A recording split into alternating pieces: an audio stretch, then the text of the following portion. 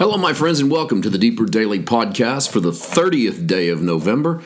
I'm Paul White. Last day of the month is always the essay edition. You can find a print version of the essay edition at paulwhiteministries.com, and these go all the way back several years that you can reread the essays we've been writing and posting on a variety of topics.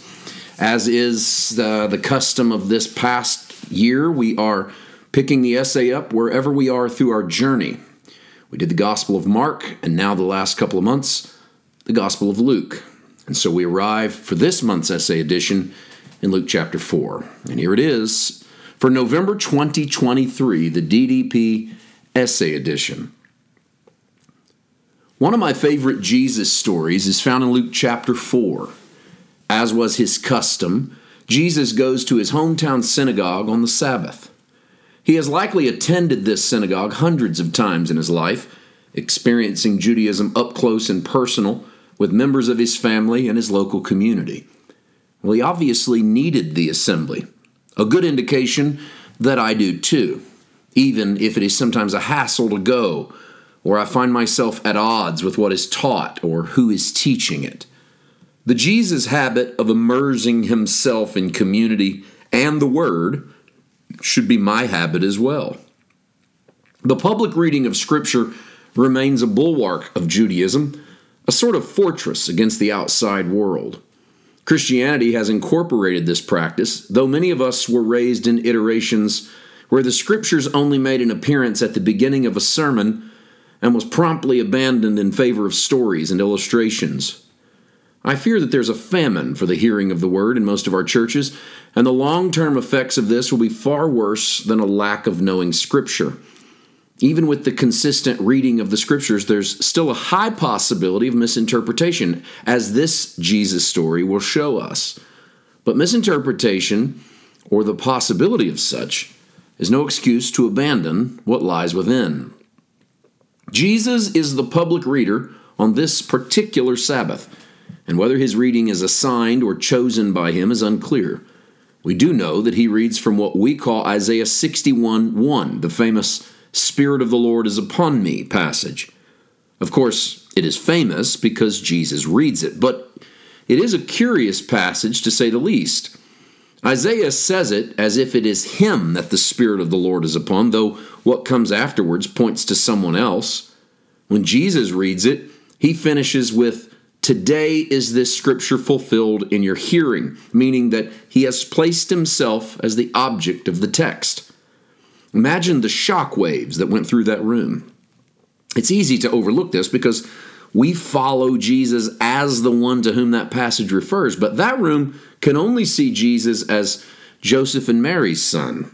They know him, and as is human custom, anyone we know cannot be all that special. So what exactly does Jesus assign to himself in this reading? Well, he declares himself to be the Anointed One, a figure that Judaism has anticipated for centuries. This very fact is why we call him Christ, or Christos, the Anointed One. This means that he is literally smeared over by the Spirit of God, and he's called for a purpose. Anointing is what was done to kings to install them as God's chosen leader. If Jesus is the Anointed One, then everything else flows from him. I don't want to spend too much time with the individual components of what Jesus was anointed to do, as we've spent considerable time on these during recent podcasts. I'll just say that Jesus laid out his mission and the broadest definition of what he came to do in any single passage right here. That alone makes those verses worth studying. And after the crowd looks on in amazement, and they talk themselves out of believing in him by reminding themselves of his parentage, Jesus drops the interesting phrase, "You will quote to me this proverb, physician, heal thyself."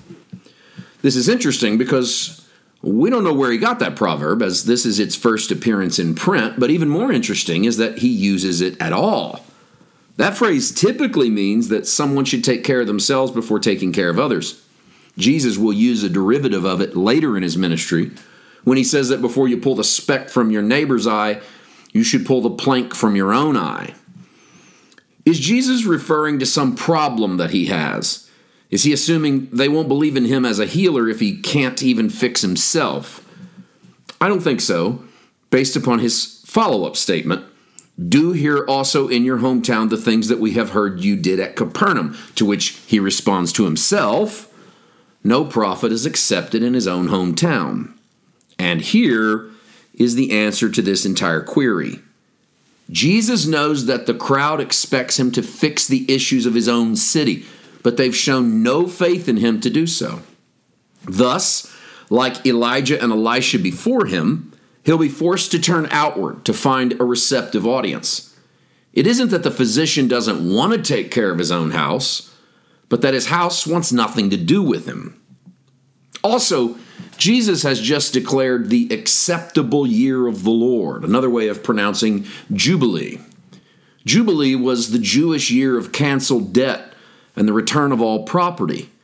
It occurred every 50 years, or about once a generation, and it was held only within the confines of Israel and applied only to the people of God. The Jubilee year was evidence of the exceptional quality of the chosen people of God.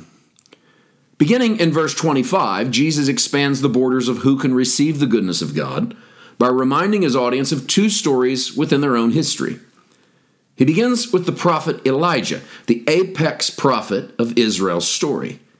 He reminds them of the 3.5-year famine that ravaged Israel, and how Elijah did not help a widow within Israel, but rather a woman in the village of Zarephath in Sidon, Gentile territory.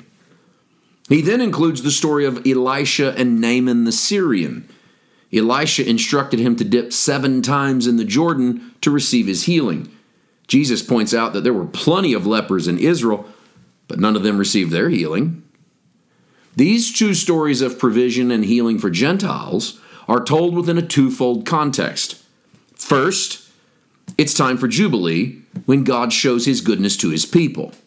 Second, the people have a long history of rejecting the goodness in front of them, so God often turns outward to someone else. Within this context, Jesus is declaring that the Jubilee has arrived, and the least deserving are about to be the most blessed. This theme continues within the ministry of Jesus, where the first is last, the last is first, the least gets into the kingdom, and the greatest are the least of all. This inverted definition of the kingdom of God was no more popular then than it is now, causing the audience to be filled with rage and to drive him to the edge of town with the intent to kill. We surely would do better, right? I mean, we would hear what Jesus had to say and just repent, admit we're wrong, and ask him to change our hearts.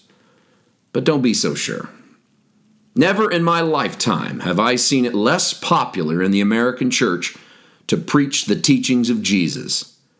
If you stay in the Sermon on the Mount too long, someone will tell you that you're preaching the wrong covenant, or that you need to go read the Apostle Paul because he rounded out what Jesus left undone. Jesus is just too simple, too naive, too inclusive? Or maybe he's too exclusive. Those who thought they were in find that maybe they are the ones on the outside looking in. I've been stunned at the response of Christians who find that what they are uneasy about are actually the words of Jesus. And rather than repent when they learn this, they declare, well, that won't work today. Newsflash. Through the system of the world, Jesus' words would not work then either. It's not a timing problem. It's a system or a kingdom problem. What Jesus proposes is the constitution of the kingdom of God. Another way of saying, where I come from, here is how we do it. It looks like it won't work because our system runs on a different kind of fuel.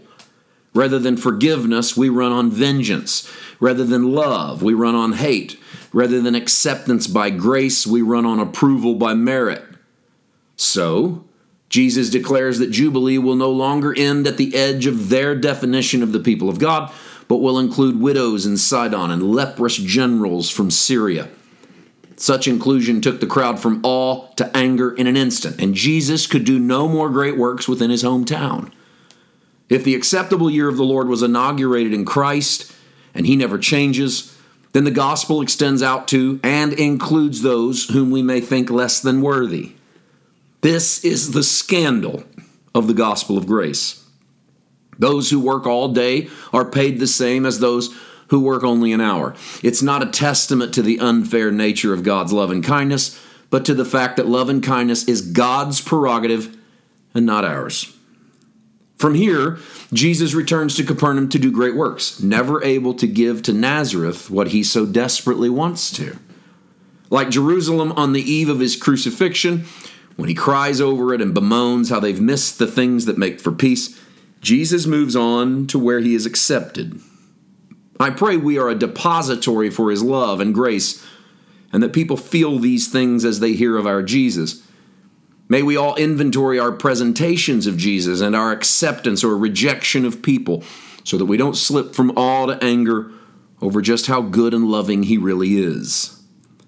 I am convinced of the love of the Father put on display in Jesus. May that love shine through me. I know you pray the same for you. Father, have grace and mercy on us all. Grace to you.